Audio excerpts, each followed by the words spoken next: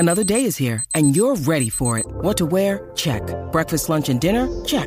Planning for what's next and how to save for it? That's where Bank of America can help.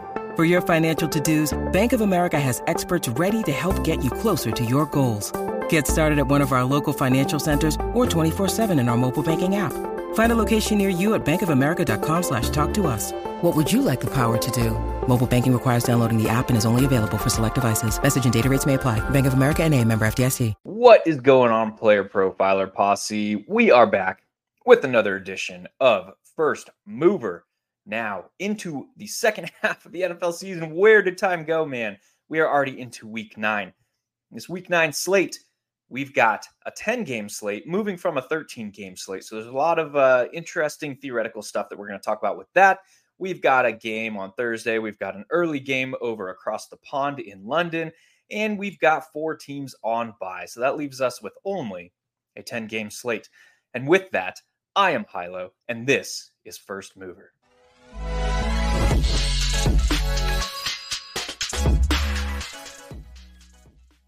You know the drill. For those new here at First Mover, presented by Player Profiler, rotounderworld.com, we like to take a look at the updated and new pricing release for the upcoming week in the DFS slates, in them DFS streets. So with that, we'll jump right in. We're going to look at the overall macro perspective of this slate, and then we'll jump into and look at some micro player pricing stuff. We are going to keep this one. Typically, we go between 45 minutes and 1 hour. We're going to try and keep this one to 30 minutes because of the festivities. We know it is All Hallows Eve, Halloween night tonight. So we'll give you a nice, short, quick listen as you prepare for those Halloween festivities. So looking at the slate we got here, like I said, we've got the Miami Dolphins and the Kansas City Chiefs, that headline game over across the pond in London. That leaves us with the Cardinals and the Browns, game total of 37.5. The Vikings with a new quarterback change, RIP. We wish nothing but best wishes to Kirk Cousins after that devastating Achilles injury. Taking on Atlanta Falcons with some quarterback uncertainties themselves, game total of 37.5. Tampa Bay Buccaneers traveling to Houston, take on the Texans, game total of 40 points. The Rams and the Packers, 2 underperforming teams, 39.5. Chicago Bears, New Orleans Saints, game total of 41 with a massive 7.5 spread. Washington Commanders and New England Patriots, game total of 40. Seattle Seahawks and Baltimore Ravens, 43. So as we're seeing, this recent trend, scoring is down across the league, and those game totals are reflecting it finally. Seattle Seahawks, Baltimore Ravens we covered. Indianapolis Colts, Carolina Panthers, 44. Dallas Cowboys, Philadelphia Eagles at 46. And then finally, to end the weekend, New York Football Giants at the Raiders, game total of 37.5. So we've talked about this a little bit this season. With scoring down across the league, there's really 2 theoretical assumptions that we can make to base our play in DFS because of that. One, we have to understand that game environments that vastly outperform their expectation are that much more important this season because there are fewer opportunities from other games around the league on a specific slate to match or surpass that. So what are we talking about as far as roster construction goes? Game stacks, game overstacks become that much more important when there is a game that vastly outperforms its expectation. But on the other side of that coin, there are fewer opportunities for a team or for a game environment to develop into something that we had to have or we were not winning without. So the other side, so while simultaneously we have, on one side of the coin, we have game environments that vastly overperform their expectation are extremely important now, or even more so important than they were in the past. We also have to realize that game environment bets gain decreased importance because we're seeing a lot more teams succeed without the entire game environment erupting or providing the environment for fantasy production from each side of the game. So your standard DFS stack that we've grown accustomed to over the previous 4 or 5 seasons of a quarterback plus a pass catcher plus a bringback, correlated bringback on the other side, are less important and less viable to play in DFS play with scoring down. So we really want to be barbell bracketing our approach. We want to be willing and able to overinvest in an over game stack. We also want to be honest with the fact that we could be utilizing skinny stacks and team stacks at a higher rate as compared to game environment bets. So how I am utilizing this in my own play, I am attacking game overstacks in game environments where I think that they could overperform expectations. We'll talk about some potential. This is a very thin slate for that, but some potential spots for that to occur. And I'm also utilizing skinny stacks, which is a quarterback plus one pass catcher. And I'm also attacking teams that I think can overperform as opposed to looking purely at game environments. That would look something like a quarterback running back pass catcher or a quarterback plus two pass catchers without forcing a correlated bringback. So that's the theoretical components of this slate. We saw the highest game total is here in the afternoon portion of the slate in the Dallas Cowboys and the Philadelphia Eagles. We'll start our discussion with that game, and we'll do so by bringing up some DraftKings stuff to look at for that game. So checking out the player pricing over at DraftKings.com. We'll highlight that game and take a peek ski of what we got going on here. So Jalen Hurts is one of only 3 quarterbacks priced above 8K on this slate. He has recent returns, 31 fantasy points, 25, 22, 31, 27. So he is priced up here for his floor. Where does he derive his floor from? He derives his floor from his rushing involvement in this offense, in the tush push, in his ability to score touchdowns on the ground. I mean, look at his game logs: 2 touchdowns, 1 rushing touchdown, 1. So this is a guy who has 6 rushing touchdowns through just 8 games played. So that is where he gets his floor. And you look at his game logs, he's got the solid floor. The only game where he didn't put up 20 plus fantasy points was week 1 against New England. So knowing that he's priced up for his floor, how is his ceiling unlocked? And if you look at his game logs, his ceiling is unlocked through the air. His 30-point fantasy point production returns are both games where he has surpassed 300 passing yards through the air. Why is that important? He's unlocking that passing bonus, getting that extra 3 points, and able to contribute on the ground as well. In one game where he surpassed 31 fantasy points, he threw for 319 and 4 touchdowns. In the other, he threw for 303 with 1 touchdown, but added a rushing score. So that rushing involvement gives him the added floor of the rushing production. We know rushing is more important from a per yard basis for a quarterback than aerial production, but it really isn't how he's going to put up like an elite fantasy DFS score. That is going to come with the rushing production plus the passing production, or through the passing production alone. So that's a very important thing to keep in mind against a Dallas defense that we know is running extreme rates of man coverage. We know they're stout up front. We also know that this Dallas defense has not necessarily been fully tested up to this point. Look at their games they've played. 40-0 win, 30-10 win, a disgusting 16-28 loss to Arizona, 38-3 win. This is how they started the season. All 4 of those opponents, the Giants, the Jets, the Cardinals, and the Patriots, are bottom 10 in the league in scoring this season.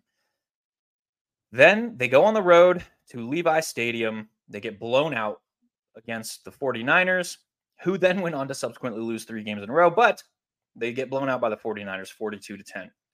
They play a tightly contested game where they know they have their bye week coming up. They've struggled to start the season really becoming who they want to be, I would say, on offense, leading into their bye, and they struggle to a 20-17 win against the Chargers. Then they absolutely blow out the Rams. They win 43-20, but they took a 33-3 lead into the final drive of the first half ended up being 33-9 at halftime, with the Rams scoring right before half and going for 2 and failing. So why is that important? Well, this Cowboys defense has been one of the better units over the past 2 seasons. But this year, they haven't necessarily fully been tested. And the one game that they were was against San Francisco, and we saw them give up 42 points. So I'm not here saying the Cowboys are trash, the Eagles are going to completely smash them. I'm just saying that possibility exists here. So that leaves this game environment with a rather wide range of potential outcomes. On the other side of that game, Philadelphia's defense has been good, not great this season. Last year, they were able to generate borderline historic rates of pressure in the backfield. They were chasing history in sacks for the entire season. They ended up with 71. And they were able to parlay that with a linebacking core that was good in coverage. And they were able to parlay that into success via their secondary that played a solid mix of man coverage and zone coverage, but they were able to have all 3 of those layers working together. This year, they have the pressure up front. Their linebacking unit has changed significantly. Now their linebackers are very, very good at generating pressure in the backfield, but they are not as good in coverage. We've seen them struggle against tight ends. You look at Jake Ferguson, his matchup here, 24th against tight end scoring. And Philadelphia here, Dallas Goedert, the Philadelphia, disregard. So all of that comes together, and their secondary has really struggled to limit splash plays against. We look at the wide receivers. They ranked 32nd in points per game allowed to wide receivers this year. So why is that? It's because their secondary is not locking down the deep ball, and they're struggling in zone coverages. A lot of that has to do with communication. I digress. So all this comes together. We should expect the Cowboys to find offensive success. We should expect the Eagles to find offensive success. But because both of these defenses have the ability to lock down their opponent, and because both of these offenses have the ability to put up points, it introduces a rather wide range of outcomes. So when that is the case, when we have a wide range of outcomes, typically we want to be looking to expected ownership when we're making our decisions for the DFS slate. So yes, A.J. Brown just set history with more than 125 receiving yards in 6 games straight. That was has never been done before, but 5 games in a row was last done by Megatron Calvin Johnson in Detroit. So we know this guy is on historic pace, and this all occurred after week 2 game when on the sideline, A.J. Brown approached Jalen Hurts on the sideline and said, "Hey man, give me the ball." There's a lot going on there, but that is the historic pace that A.J. Brown is currently on, the torrid stretch here. We also have a Dallas offense that came out of their bye, kept their foot on the gas against a Rams team that they were absolutely dominating. We talked about they went into halftime with a 33-9 lead, and they kept passing in the second half through primarily CeeDee Lamb. CeeDee Lamb went absolutely nuclear in the first half, but he added he had 4 additional targets in the second half. So he went into halftime at 10 targets and ended up with 14. But they made it a point of emphasis to get CeeDee Lamb going in week 8 out of their bye week in week 7. CeeDee Lamb went into the bye with just 22.2% targets per route run and around 22% of the team target market share. So they made a point of emphasis to get him going. And that is an interesting fantasy perspective for expected fantasy production in this next matchup. We saw Brandon Cooks score a touchdown last week. He's still not heavily involved in this offense, more of a secondary piece. 4 games in a row, 4 targets. 4 targets in all but 1 game this season. So we know that he is being utilized more as the safety manipulator downfield, kind of stretching the field, opening things up for CeeDee Lamb underneath. As far as tight ends, Jake Ferguson, in a good matchup, he has almost 30% red zone target share on the Dallas Cowboys this season, but his ADOT is sitting at a relatively putrid 4.4 this season. So he was primarily being utilized in this short area role. But we saw that open up a little bit in their matchup against the Rams. He only saw 4 targets, and that was primarily a product of the game environment. Did score a touchdown finally. He hadn't scored since week 2 with that robust red zone target rule. But in this matchup, this is a guy, if this game environment erupts, can be included in some game stacks. And we talked about game stacks and the importance of a game overperforming and the wide range of outcomes in this game. All that comes together in the highest game total of the week. I'm going to be interested in some game overstacks of this spot. I think you can do so with Dak Prescott and CeeDee Lamb and Jake Ferguson. On the other side, we talked about Jalen Hurts. He can, and this offense can, overcome a difficult matchup. And the fact that we don't necessarily have a very good idea of what the Dallas Cowboys defense is. We know they have been elite. We know they continue to score defensively. Deron Bland took notched his 3rd pick 6 of the season already last week. So this is a team that is very aggressive on defense, but that also leads to a lot of man coverage. And we talk about man coverage against a guy like A.J. Brown. We know some nasty things can happen. So in a game overstack, there is nothing preventing us outside of the salary that it takes of starting a roster build with something like this. That's going to require some value at the running back position. So let's take a look at that and see if we can't put together a roster real quick here. The Cleveland backfield is something that is very, very difficult to get a read on right now. We saw all of Jerome Ford, Kareem Hunt, and Pierre Strong see 10 or more running back opportunities in their game last week. The game started with Kareem Hunt, the starter, Pierre Strong, the change of pace guy. And we thought at halftime that was due to Jerome Ford's injury coming into the game. He had an ankle injury. And then in the second half, Jerome Ford was the lead back with Kareem Hunt as the change of pace back. I have no idea what that means. I have no idea what to expect from this backfield, but there could be something here in a solid matchup against Arizona Cardinals if you want to take that additional risk and the variance there. Scrolling down a little bit more, we have Chuba Hubbard against Indianapolis Colts. Chuba saw all of the 2-minute drill opportunities for the Carolina Panthers against the Houston Texans last week in their first win, which required a 2-minute drive to end up with a game-winning field goal. There could be a somewhat changing of the guards here. Chuba Hubbard at only 5K is very interesting. On the other side of that matchup, we have Jonathan Taylor, priced at a respectable 6.4, because there is ambiguity still there, because Zach Moss is still involved. We saw him 18 carries and then 11 carries in back-to-back weeks. But in the first half, Jonathan Taylor was really the featured back. He kind of separated from Zach Moss. He had a carry at the end of the first half that he was removed from the game. Zach Moss took the rest of the carries on that drive, and then Zach Moss took all the opportunities in this backfield on the first drive of the second half. So did Jonathan Taylor pick up an injury? We're not sure.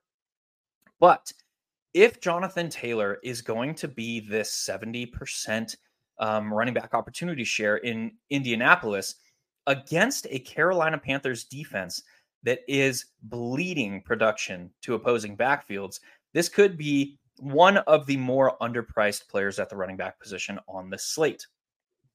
So he is very interesting in a build like this as well. If you want to get really, really tricksy here, Royce Freeman kind of took over the backfield in the second half of their game last weekend against the Dallas Cowboys. He has been the more efficient back of the two between he and Darrell Henderson. And there could be against a matchup against the Green Bay Packers, who just continues to bleed production to the running back position. there could be something here as well. So if you look at kind of how this roster is coming together, we still need some value. That's probably going to require some savings at the defensive position. Can we do that this week? Yeah, I think we can. We have the Arizona Cardinals against the Cleveland Browns, a Browns team who really is struggling to move the football through the air. They should be able to move the football sufficiently on the ground.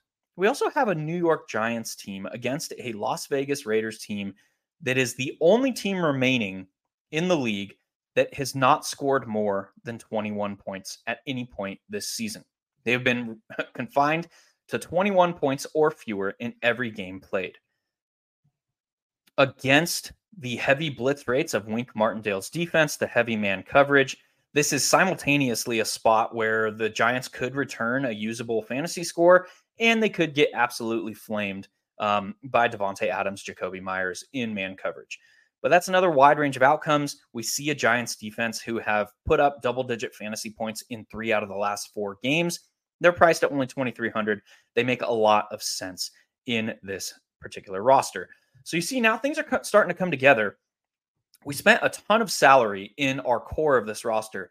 Dak Prescott, A.J. Brown, CeeDee Lamb, Jake Ferguson. But we were able to kind of maneuver and make things happen and fit together in a useful manner with the value that is available on the slate. Talking about $9,400 left remaining for a wide receiver and a flex, that is something that is entirely doable. So let's look at wide receiver, see if we got anything down here in this mid-range that we can make happen. So there are multiple interesting aspects. You can completely overstack this game with Brandon Cooks. We talked about his modest role in this offense. We have Robert Woods, who is doubtful, and we have Tank Dell here priced at only $5,300 against a pass funnel Tampa Bay defense. We've got Josh Downs in his increasing role. Probably don't want to pair Josh Downs with Jonathan Taylor without any bringback there. We have Jahan Dotson against the Patriots, who just erupted. We have Christian Watson against the Rams. We know his upside is there. This Packers offense has been struggling. Look at my background here. You see I'm a Packers fan. They have been struggling. This is a Matt LaFleur problem. This is not a Jordan Love problem. Jordan Love has not been good, but this is a Matt LaFleur problem. Let's look at, the Packers went into their game last week having scored only 24 first half points. That is bad. That points to coaching. There's really 3 phases or aspects of an NFL game. There's like the first quarter and a half, which is your game plan. There is the back half of the second quarter into the third quarter, which is your adjustments, your game management. And then the fourth quarter is an entirely different animal in and of itself. So the fact that the Packers are struggling so heavily in the first half tells me that this coaching staff is not having this team ready to go against the particular opponent. But Christian Watson still has that upside. So there are a lot of options down here that can be viable on a build like this. And what we're looking for is we're not looking for solid median projection plays. So we're not looking for guys like Curtis Samuel, who has very, very consistent production due to his role in this offense. 4 targets, 8 targets, 4 targets, 7 targets, 8 targets. He has some rushing attempts thrown in. That's not the type of player that we're looking for in a roster build like this. We're looking for upside. So that leads us more towards players like Demario Douglas, who has 7 targets, 6 targets, and rushing attempts in the past 2 weeks, but he has that explosive play ability when you compare him to a guy like Curtis Samuel, that Curtis Samuel, quite frankly, in this stage of his career does not have. Why is that important? Well, we have Kendrick Bourne, who's going to be out for the season with a torn ACL. So that could open up some additional opportunities for a guy like Demario Douglas, priced at only $4K. So we start to look at how this build is kind of coming together, and we can make this happen. Something like this, Tank Dell is a guy that we just talked about. We can make something like this happen, not sacrifice our ceiling, because we need ceiling in GPPs to take down a tournament, and still gain exposure in an interesting way to the top expected game environment on the week. So we covered a lot of the theoretical components with the scoring being down. We covered the top expected game environment and how we should be interested in overstacking that spot as well. We covered some of the potential values on the slate to make something like that happen. We could change out Tank Dell if we don't want to go there, although he's in a good spot this week.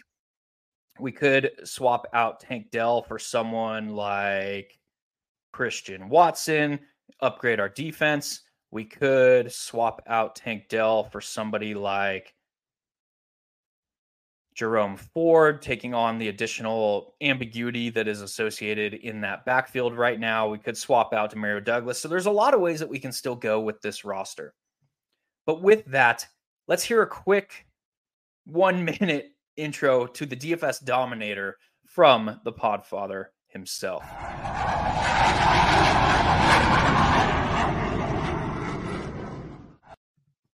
DFS getting harder every year, but we're here to make it easier with the DFS Dominator because I know a lot of optimizers keep coming out. Oh, our optimizer. What about this optimizer? But that optimizer. Well, we have a cash game optimizer that leverages the projections from Dario, Billy, the award-winning projections at playerprofiler.com, and builds the best lineups for cash games that have both upside and stability, because that's what you want. It's a couple clicks, boom, boom, boom. You get the best possible lineup for your cash games. But for tournaments, traditional optimizers don't work. That's why we have a Lineup Genius, which takes you through the process of building lineups the way they should be built. Which quarterbacks you want to be overweight on, then building stacks, then setting runbacks, then optimizing, and generating up to 150 lineups that you can easily import into DraftKings, into FanDuel. That's the DFS Dominator. It's only $45 a year. Not a week. A year. Just go to Player Profiler, click on the DFS Dominator from the menu, and you won't be sorry.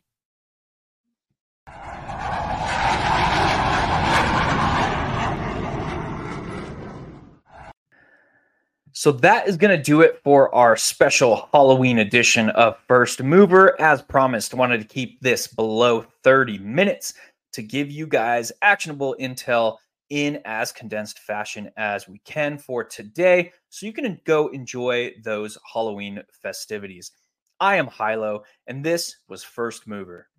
Hey, I want to take a moment to thank you for tuning in. It's important to me that all of our media be free. This is only possible because of you, allowing a true independent sports media enterprise to thrive unlike any other in the business.